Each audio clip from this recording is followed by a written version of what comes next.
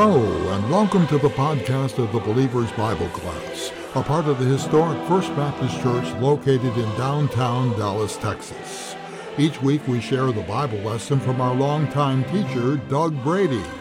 Doug has studied the biblical scriptures throughout life and is knowledgeable in both ancient Greek and Hebrew, which makes his explanations of Scripture all the more interesting and, most certainly, all the more accurate. Professionally, Doug is an attorney, although he considers his Bible teaching as his godly profession. Our current short series, titled Elijah, a Man of Conviction, continues with this lesson, taken from 1 Kings chapter 18, and brings us vast information on the life and times of Elijah, a man who is in very close touch to God. And this lesson, which class teacher Doug Brady has titled After the Fire, continues to show the condition of Elijah's life and how he is rated so highly by God himself. You will understand that as we listen to the lesson. The Believer's Bible Class is part of the historic First Baptist Church located in downtown Dallas, Texas. We meet every Sunday morning at 9:15 in Lavorne Hall, located on the lower level of the new Worship Center building. Our class continues to grow as Doug digs deeply into the Scriptures and makes things understandable as we study the Bible. And we love having visitors and look forward to your visit if you are in the area. Well, Doug is at the podium ready to begin, so here now is our longtime teacher and my good friend, Doug Brady. We're going to talk about after the fire. But we're going to look at things today. You'd think you're in law school because I'm going to ask maybe 40 questions. And we're going to try and get answers to them. No, but there's a few of those sprinkled in. But I'm not going to tell you when they're coming. There will be some of them we may not for certain know the answers to. And we'll have to think about it and maybe ponder those questions over the week. Before we start and go any farther, let's pray. Father, I thank you for the time that we could spend together today. And I pray that you will speak through me and that I will be listening to you, that I will be speaking for you, and I will not say things that you don't want said. And if there's an idea that you have that you want me to explain, just put it in my heart and help me to listen to you and be obedient.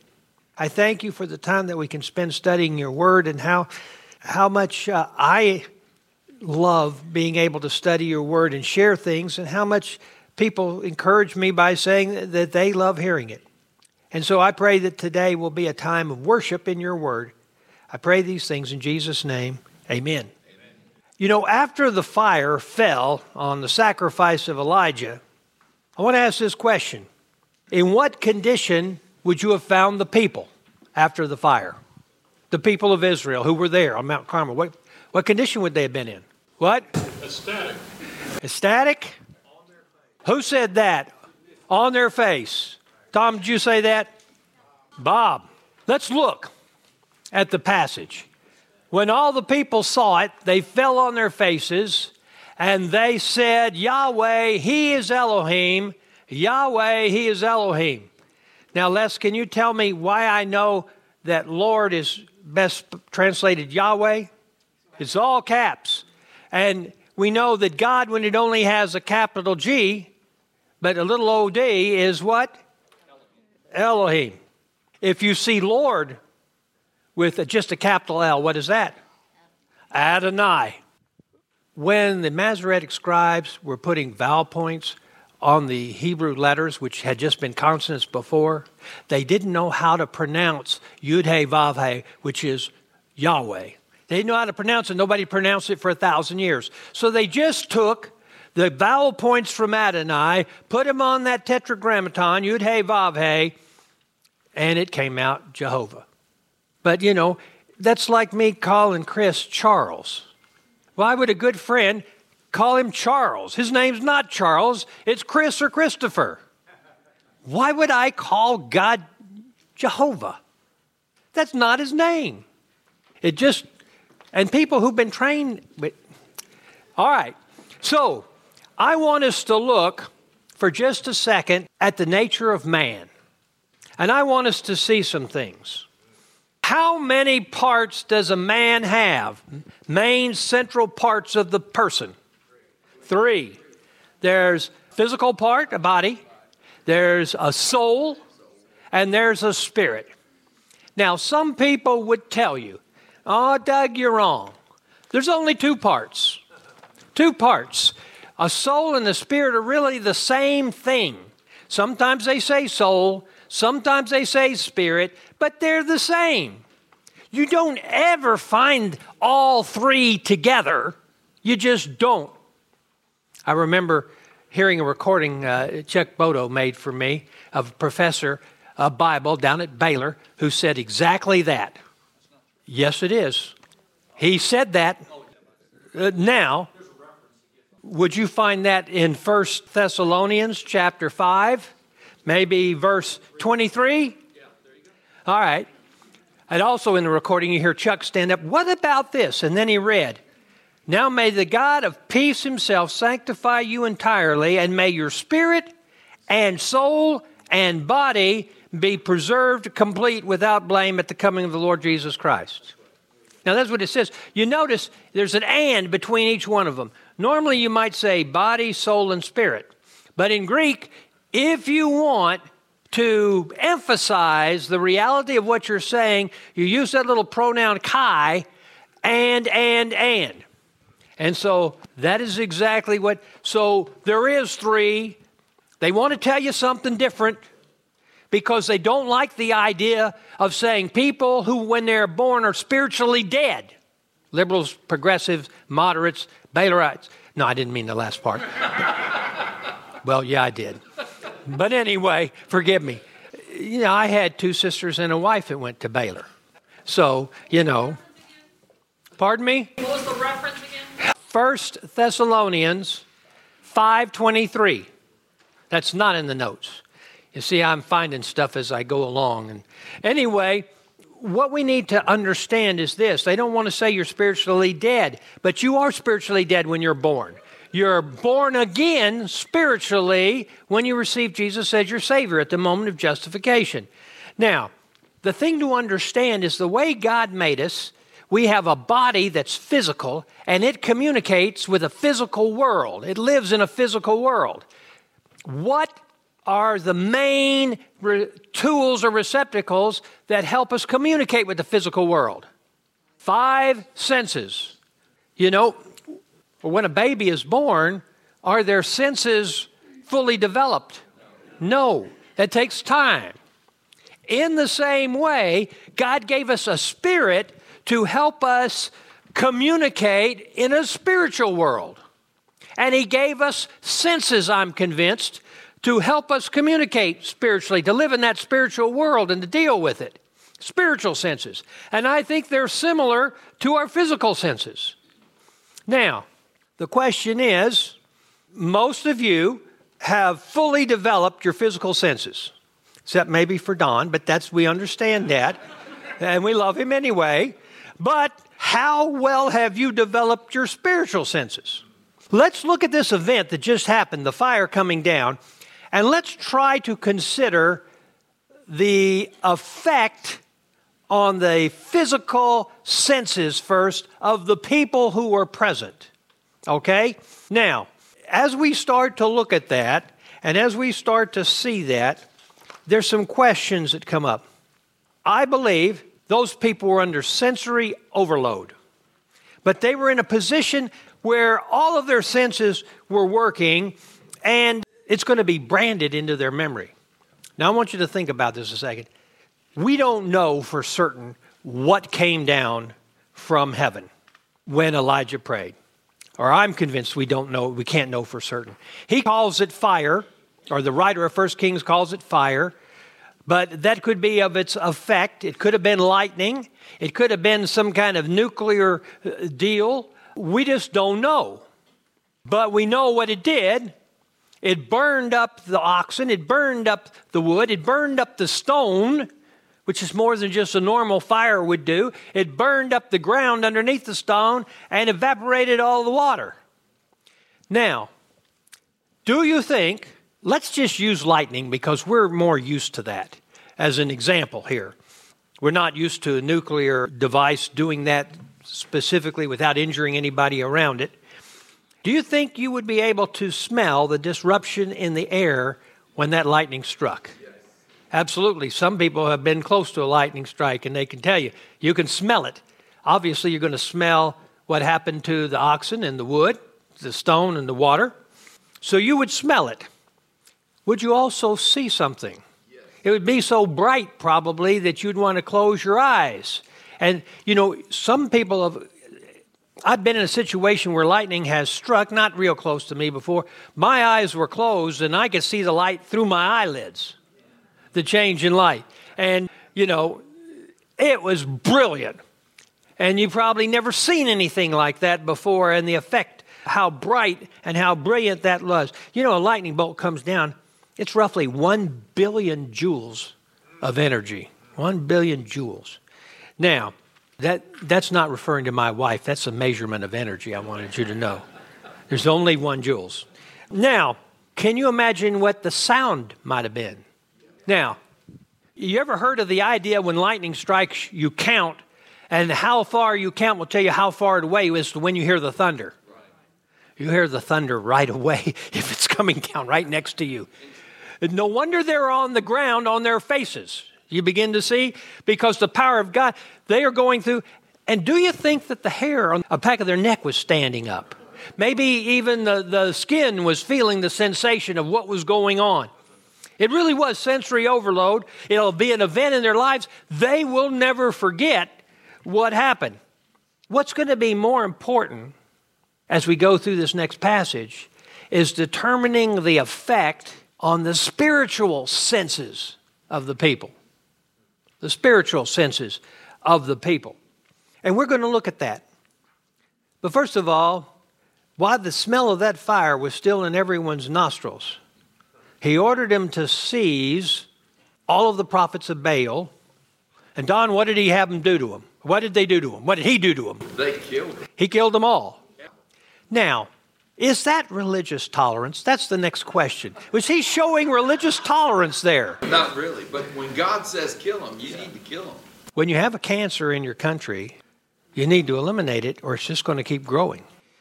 Frank has stood up and said, we cannot allow the perversion to continue. We got to stop it somehow. And it may be, if you go back in the 1950s, there was a way to deal with sodomy. Now, you say, well, Elijah killed them all. Yeah, a leader should never ask his followers to do anything he wouldn't do. And so, now the next question I have is, you're going to see he's going to walk over to Ahab. How is he going to appear to Ahab the next time Ahab sees him? Like a butcher. You ever seen a butcher, they're wearing their white coats, but there's blood everywhere they've been cutting.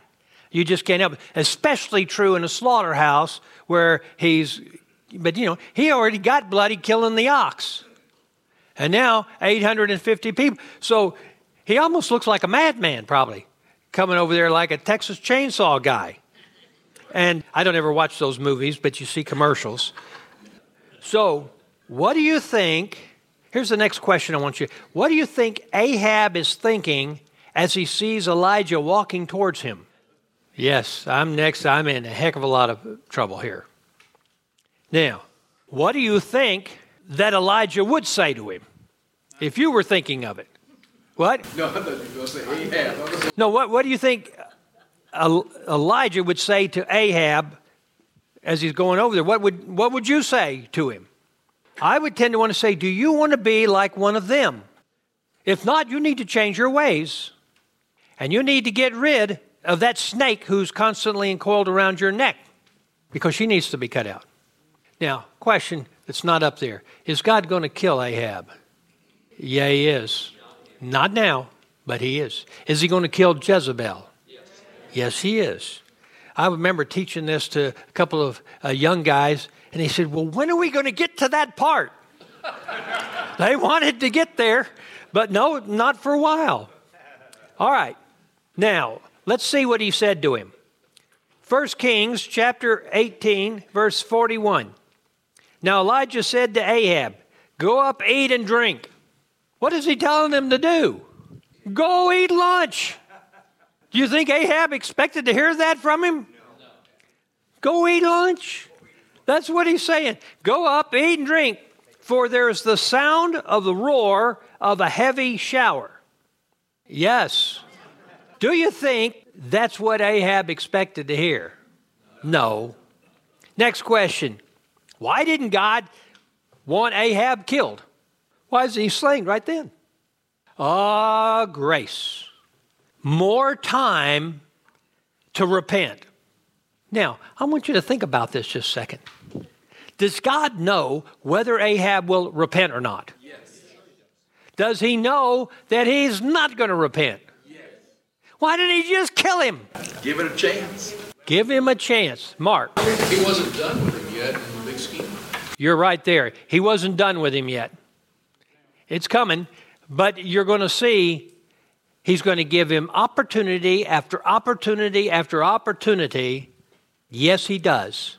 And that's something because you and I both fail frequently, don't we, Don? We really do. I just follow in your footsteps.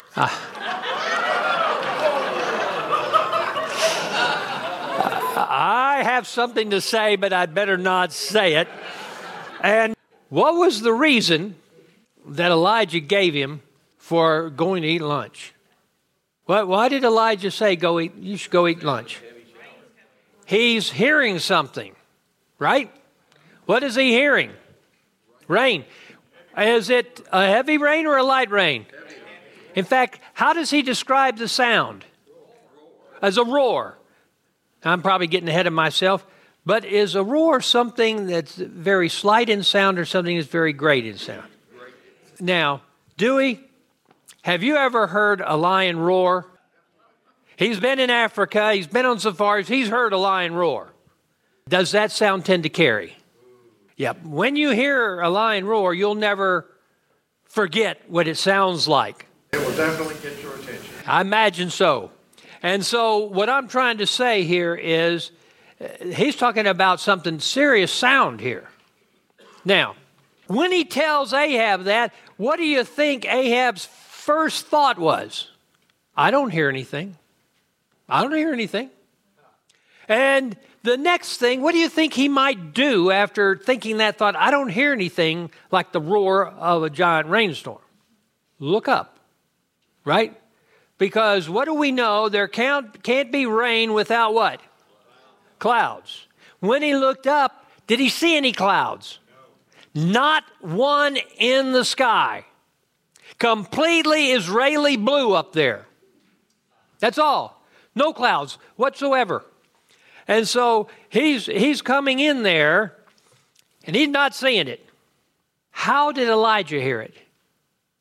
He heard it with his spiritual sense of hearing. There was a little cloud the size of a hand. Not yet. We'll get to that.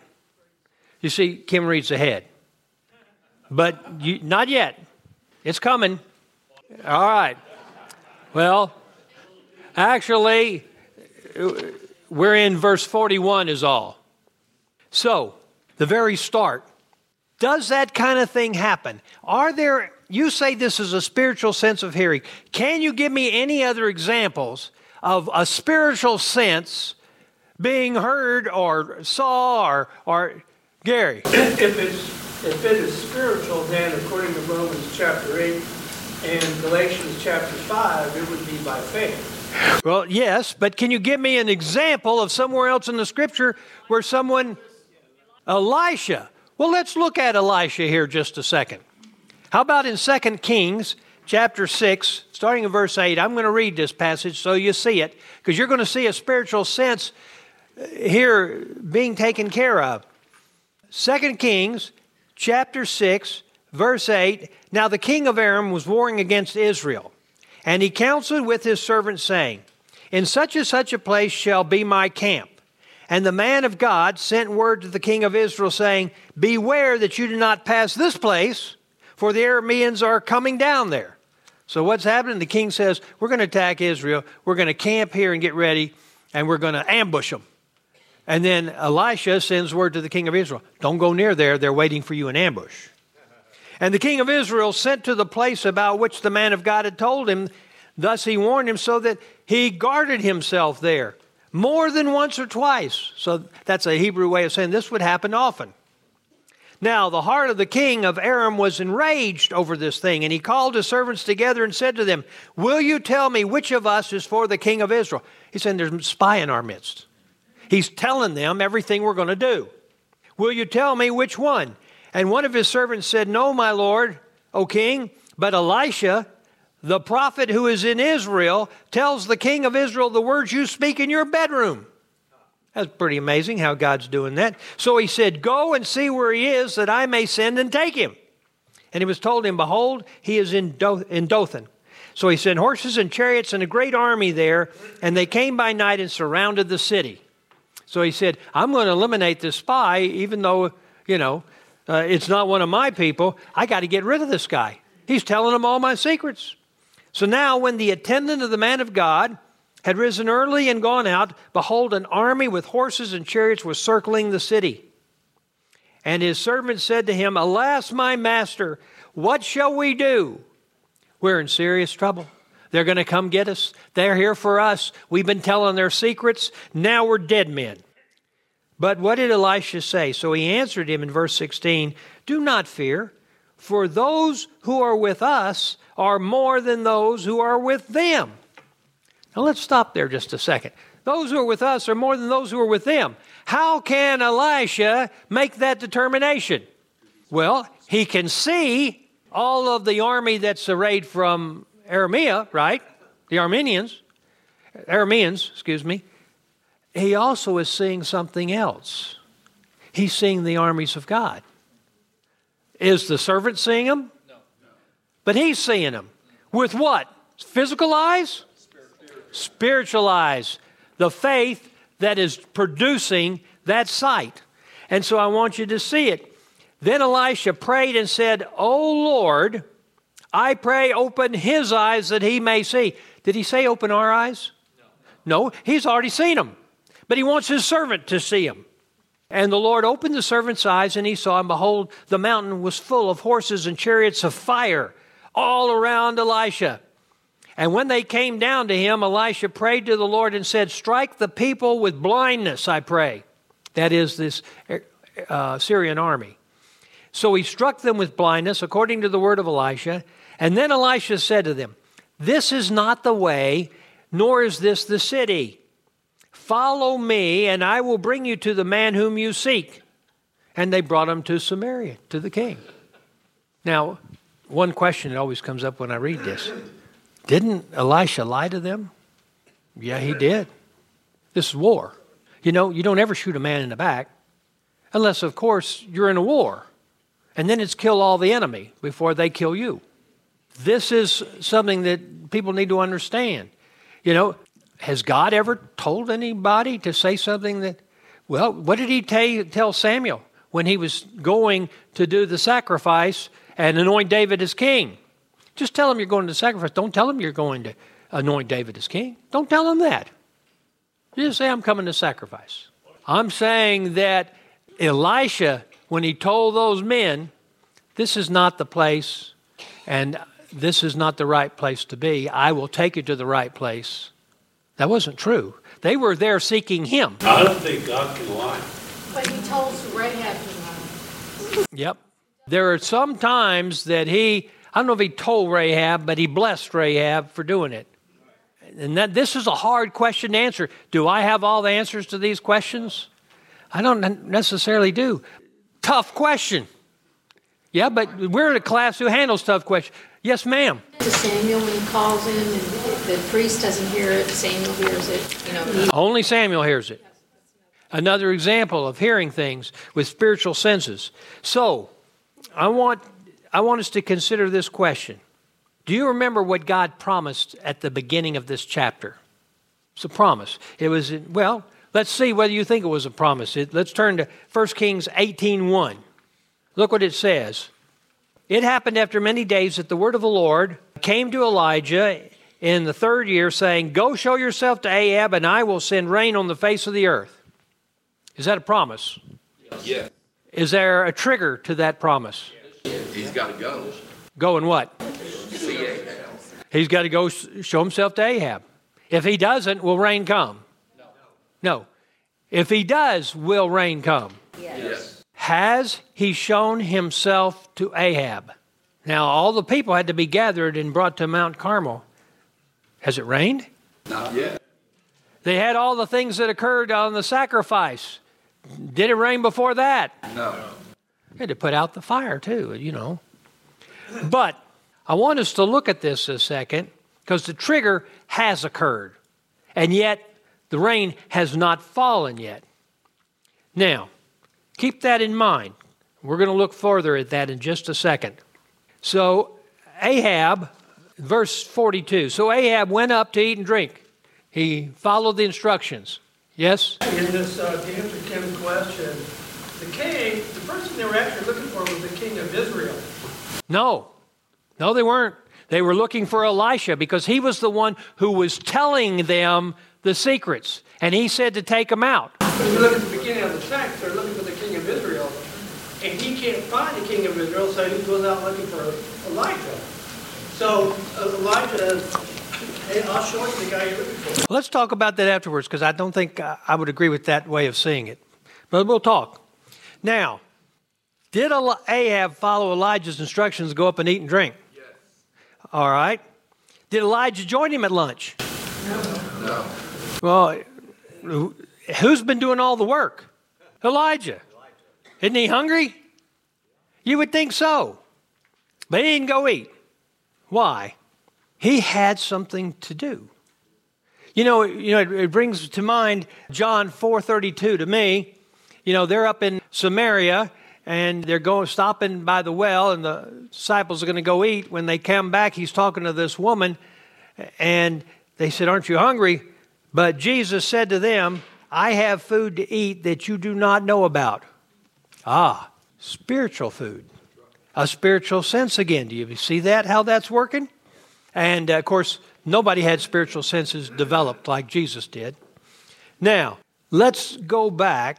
But Elijah went up to the top of Mount Carmel, and he crouched down on the earth, and he put his face between his knees. Why was he doing that, Steve? He's praying. He's going to pray. Now, I want you to think about that position. That's not a kneeling position. It's not a sitting position. It's a crouching position. It maybe would best be described as the position of a catcher in baseball as he's getting ready to receive a pitch. In fact, when I was teaching this one time to a group of boys, there was a really hotshot catcher in the class, and I said, "Can you put yourself in this position?" And he couldn't. I don't think I could put myself in this position. To crouch down and then put your head between your knees. But Elisha may have been practicing this at the brook Cherith and then upstairs at Zarephath. And so he put himself in that position. Now, this is the second prayer in this story of Elijah, right? The first prayer was a public prayer, correct? This one is what kind of prayer? A private prayer. And it was intended to be private. Who did he want to hear this prayer? Now, this is key. That's all? Just God? And his servant. Now, wait a second. Did Elijah have a servant over in Cherith? No. He was all by himself. When he was going from Cherith up to Zarephath, did he have a servant? No. When he got to Zarephath, did he have a servant? No. Now he's got a servant. Where did he get this servant? Mark, you know. Where did he get this? Who's this servant? This young man? Possibly that lady's son. That's exactly who it is. That's exactly who it is. He's now the servant of Elijah, the prophet.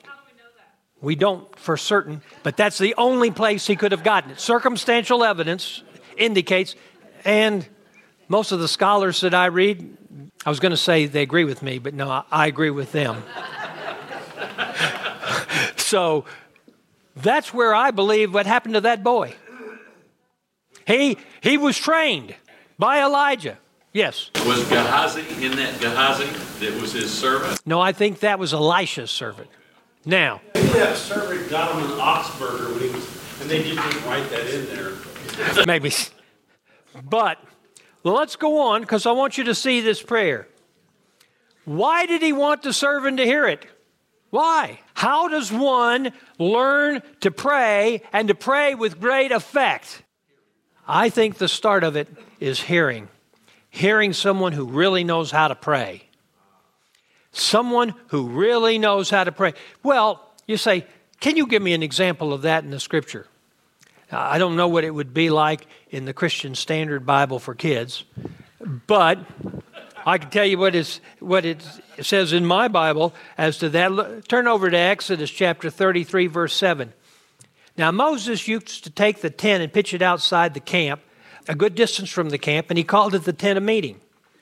And everyone who sought the Lord would go out to the tent of meeting, which was outside the camp. So everyone could go out there and pray who wanted to. And it came about, whenever Moses went out to the tent, that all the people would arise and stand, each at the entrance of his tent, and gaze after Moses until he entered the tent. And whenever Moses entered the tent, the pillar of cloud would descend and stand at the entrance of the tent.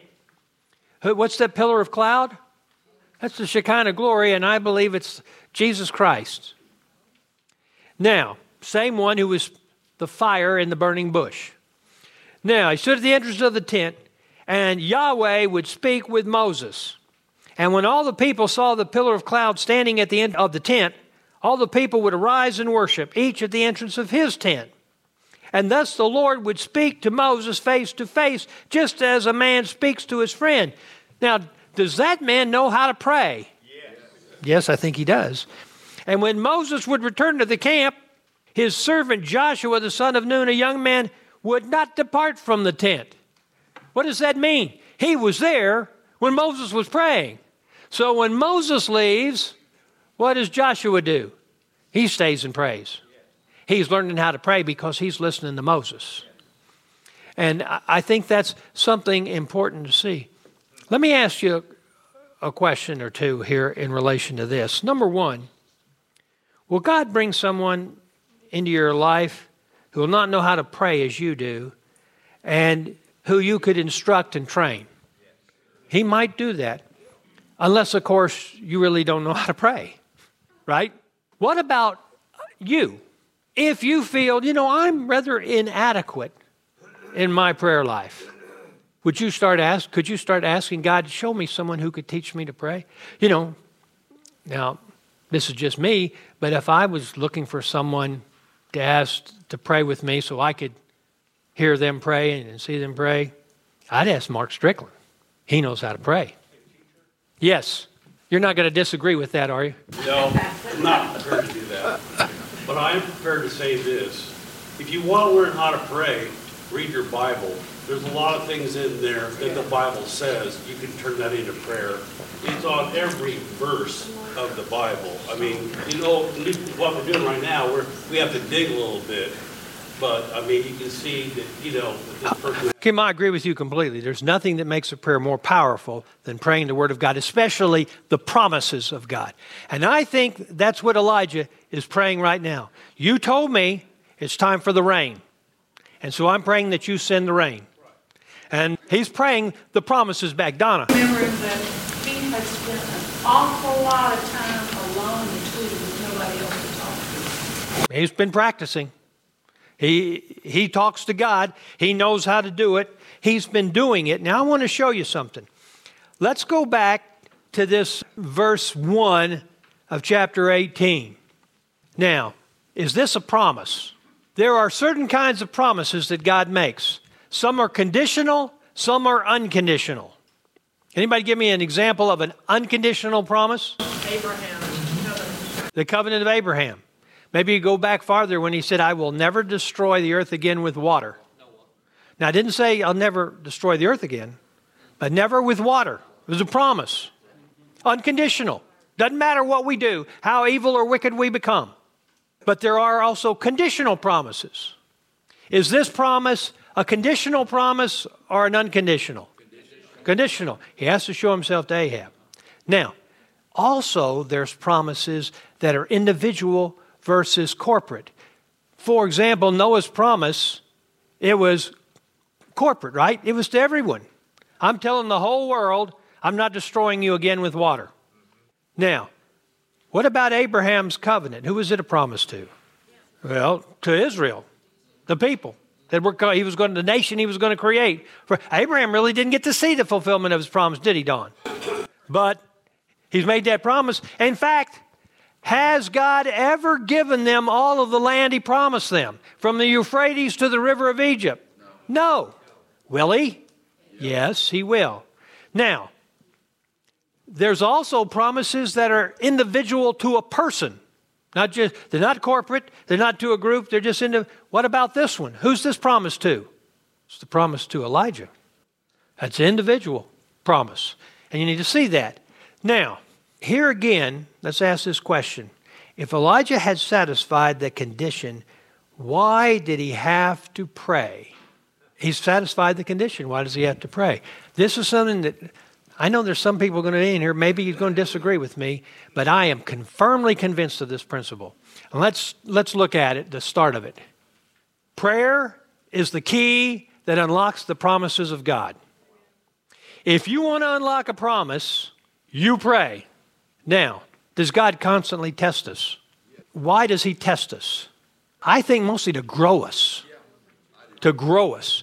Now, does Elijah, the first time he prays for God fulfilling this promise, does God answer? No. Does he the second time? No.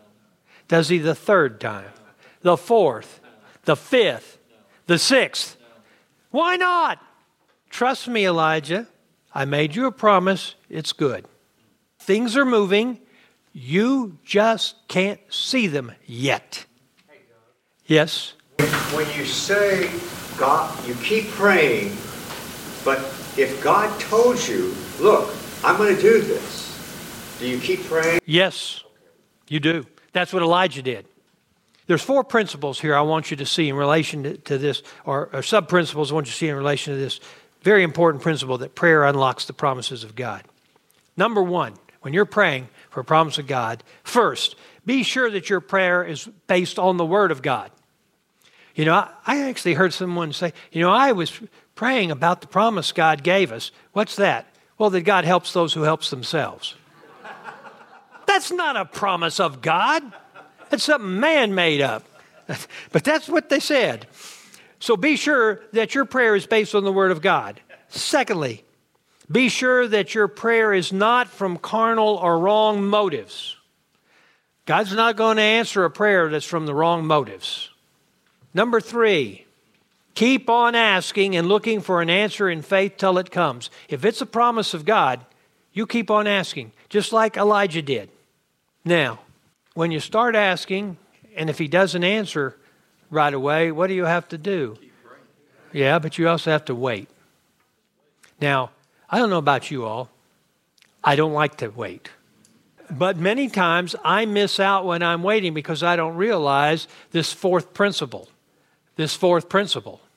Ask the Lord to teach you what he wants during the time that you're waiting for an answer.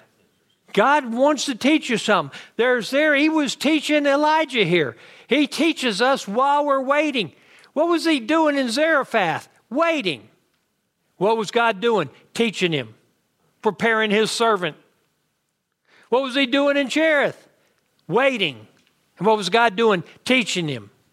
Why are you making me wait? Don't ask that question. Instead say, what do you want me to learn? Well, mount with wings like eagles, renew their strength.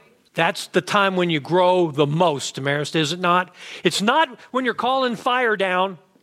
It's when you're waiting. All right, let's go on.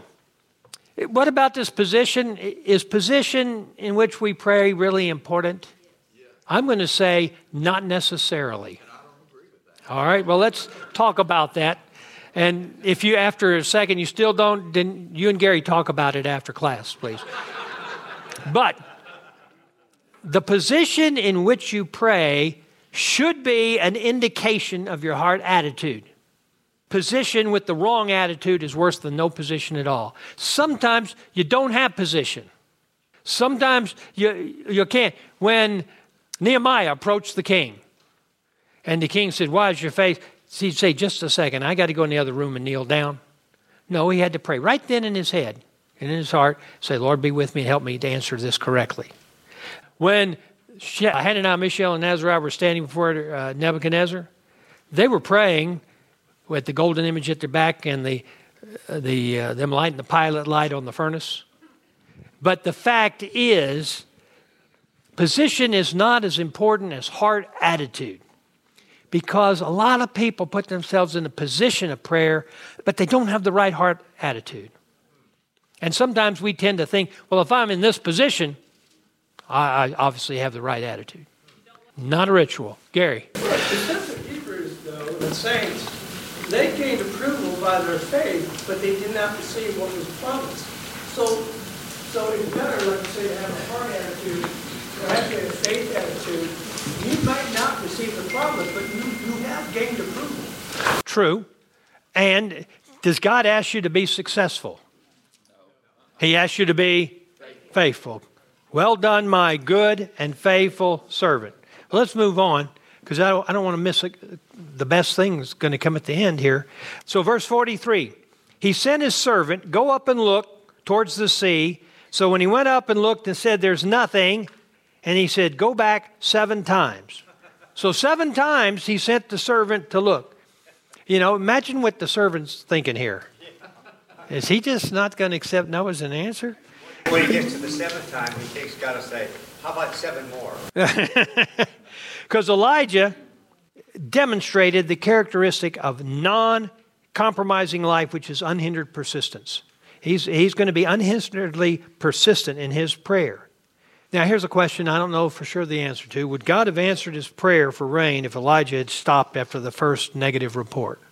Would he? Maybe he would have. Let's look at the next question. Would God have answered his prayer for rain if God had considered Elijah's killing the prophets to be the wrong thing to do? I don't think so. By answering his prayer, he's approving what Elijah did.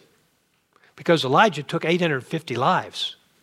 Rainey? What's the significance? We see that often in the Bible, 777. Isn't it complete? I think that God was communicating something with this 7, but I didn't have time to really come up with an answer to that. Les? Didn't he ask him to go 8 times really the first time and then go back 7 times? No, I think it was 7. 7's the number of completion. Well, that's true. Find that in other places. Naaman was told to dip 7 times, and nothing was going to happen. But he was told ahead of time 7 times. Elijah was not mentioned that, but it may have been that Elijah was so close to God. So let's look. In verse 44. It came about on the 7th time that he said, behold, a cloud as small as a man's hand is coming up from the sea. And he said, go up and say to Ahab, prepare your chariot, go down so that the heavy shower does not stop you. So what did Elijah go tell that to Ahab? No, he sent the servant to do it and tell him, you need to get going or you're not going to make it. Because the rainstorm is coming. He stays up there where he is, sends the boy. Why would he stay there? Right. For what? What kind of prayer? Thanksgiving. Exactly right. Now you say, wait a second. The sky's completely blue, and then off over the sea, what sea is he looking at? Mediterranean, right? Can he see all the way across to the Rock of Gibraltar? No. But he sees, and what does he say he saw this cloud do? It looked like, he said, it came up from the sea. Like it's coming up from the sea. Did it come up from the sea? No. Now I can tell you, this week, Julie and I were in 2 different places. One place where we could look over the Gulf of Mexico and we could see the sun set. And by the way, the sun setting over the Gulf of Mexico is beautiful, especially when you have someone special next to you. Very good. You like that, huh? On the other side, we were looking out over the Atlantic. Now, can you see the sun set on the Atlantic? No. No, you're seeing it rise. Now, what happens? It's kind of dark, and then you start to see light. But has the sun risen yet? No. But all of a sudden, you can see a little crescent of the sun. Where's it coming from? It's coming up from the sea. And pretty soon, you can see half of it. And then you can see the whole sun. And it's there. It came up out of the sea, or that's what it looked like. Now, we all know that it didn't come out of the sea, but that's the description of it. Now, when you first see just the glow or the light, but you don't see any part of the sun, what do you know?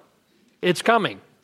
You got this little cloud that was coming up the size of a man's hand, but he couldn't see the rest of them yet, could he?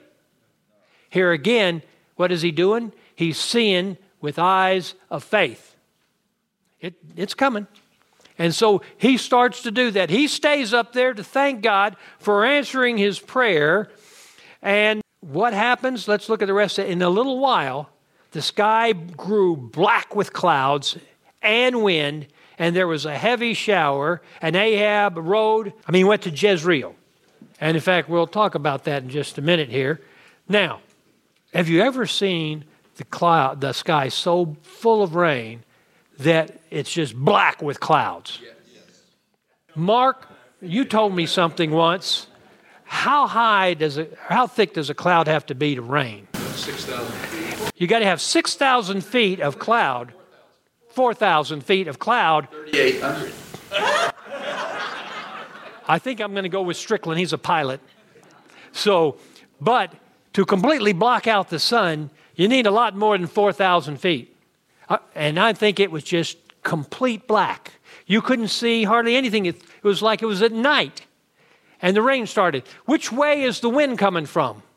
From the west. How do you know that? Well, of course, he's looking out over the Mediterranean Sea, and that's where it's coming from, and that's west. So he set that wind blowing. God did, and that's not normally the way it would come in Israel, that rain. It normally would come from the east across the Sea of Galilee. And anyway, so it became black with rain. Now, Ahab again had learned his lesson. He listened to Elijah and he took off. So the question is, to get to Jezreel, how far did he have to go? It's all over the map, but the best research I found was 25.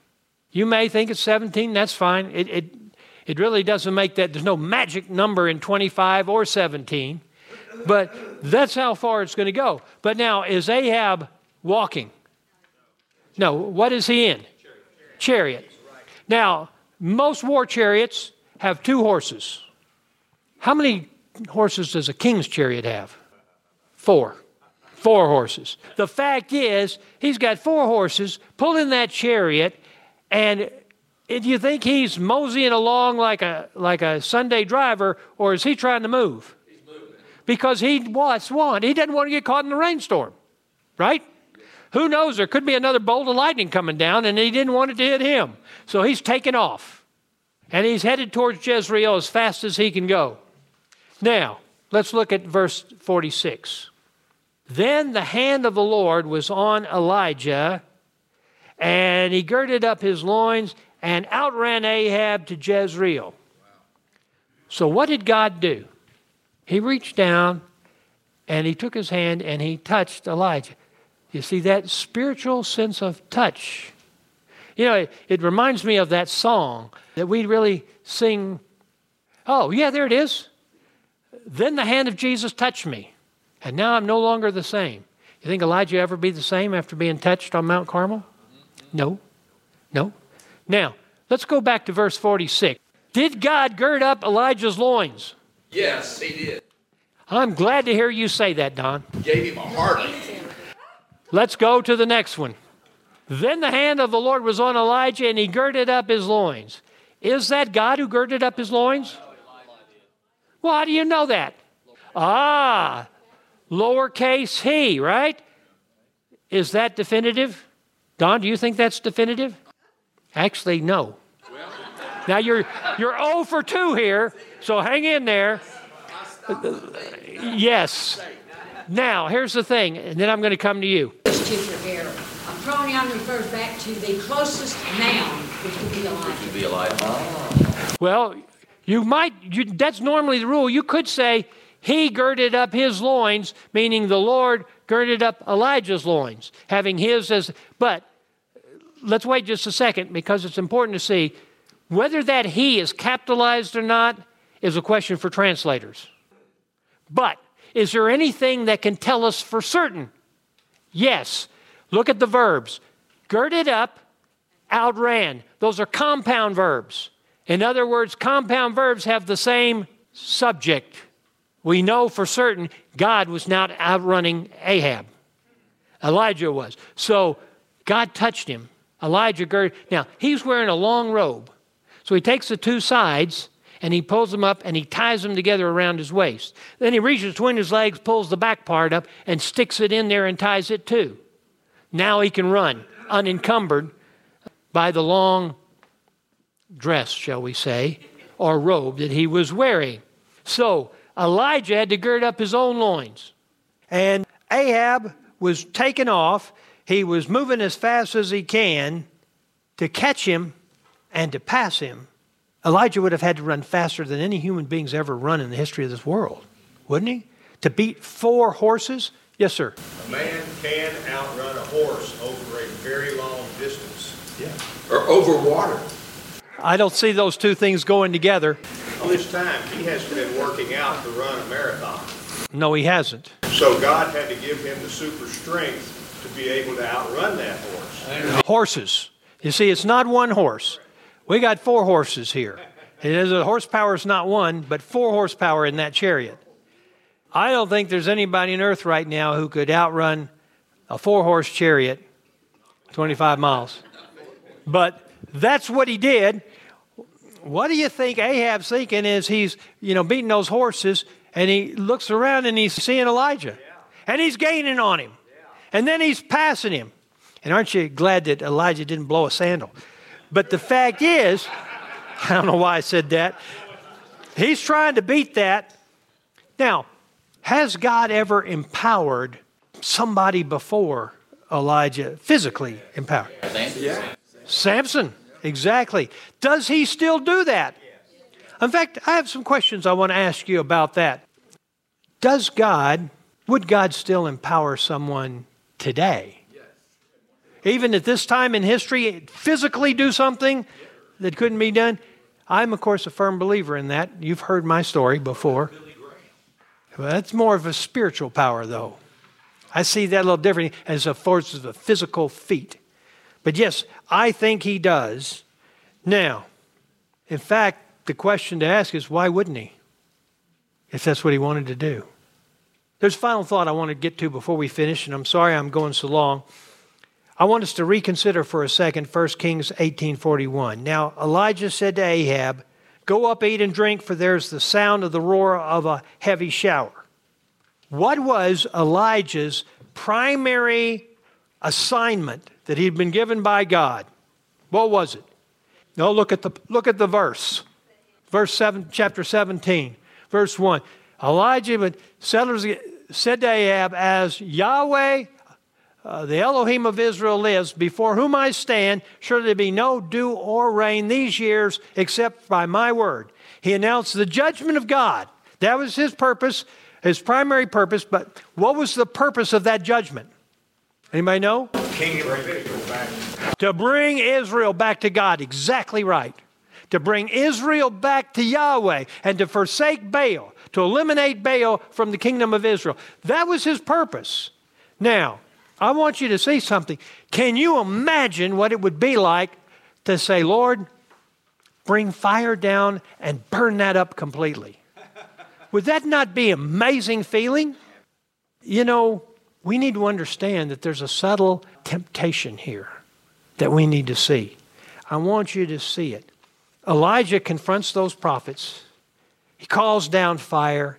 This is one of the most awesome displays of God's power recorded anywhere in the Scripture. Elijah very well may have been tempted to dwell on the event. See, calling down fire from heaven is much more spectacular than proclaiming the end of a drought. You know, droughts end, and that's happened a lot of times. No one's ever called fire down from heaven. Success, many times, can distract you from seeking to follow God's will for your life. But in this test, Elijah passed with flying colors. Flying colors. What did he do as soon as he called the fire down, he consumed the sacrifice, the people responded, he killed the prophets, and then gave Ahab the message, you better go eat and drink. What was he all about? My purpose is to announce the end of this drought and to bring it about by my prayer. So he said, you go up there because I'm here in the rainstorm. He goes up and prays, and does it come? It comes in spades. And it's rained like it hadn't rained before in 3.5 years. And I mean water deluged the thirsty land, and it drank it all up. So he passed the test. Sometimes when God does something spectacular in our life, we say, gee, this is a good time to rest. Or gee, maybe it's time for a vacation. But there was an unfulfilled promise of God. And Elijah persisted in prayer to avail that promise. But if you aren't careful and vigilant, and watchful, you might become distracted by your successes. Not be about completing the assignment that God's given to you. Will you allow success to destroy what God has for you? I think that when you take a look at the scripture right here, something huge came out of a cloud the size of a man's hand. Yep. And I would say, for me, the practical application I get from this is that some of the little things that happen in my life, and the little things I pray for, can turn out to be something colossal. You just don't know. I couldn't agree with Kim more what he's saying. Sometimes the little things that we pray for, little things turn out to be spectacular, awesome, life-changing. Now, something small, a small thing that I always look at is the weather, because you're a farmer and a rancher. So I'm looking, 6% chance of rain, and that is a huge area that it might fall in. I'm going, wow, but you know what? Even though it's 6% or 17%, I'm praying that we get rain because we got dust. I understand. A small thing, Rich, but I'm talking about the little things that you pray for. You see a little spark of it happening. Sometimes it turns into something colossal, but like this right here, like that little hand, the cloud inside of your hand. It's what's behind the cloud that's important, isn't it? That little hand. Just add real quickly, when we lived in Raleigh, our small group adopted some Montagnards that came over from Cambodia, a refugee camp. And we had like 7, and we had to teach them English. They knew no English whatsoever, how to read a calendar. The 17-year-old was probably one of the more adept in the group for learning English. The first thing he said to our small group was, teach me how to pray. Teach me how to pray. That's something we should be aware of and be willing to be used in. Let's pray. Father, I thank you for the time that we could spend today studying these passages, seeing you work in Elijah's life, seeing all the spectacular things that you did in his life. I pray, Father, that you'll tell us that and teach us, in America we tend to reward success. And that we're not to be about success. That's something that you can do for us. It's about being faithful. Help us to understand the importance of faithfulness of your servants. And that's what you want. Unhindered persistence in a faithful standing for you. Now, Father, I pray that you'll be with our pastor, and especially with Amy as she seeks to recover.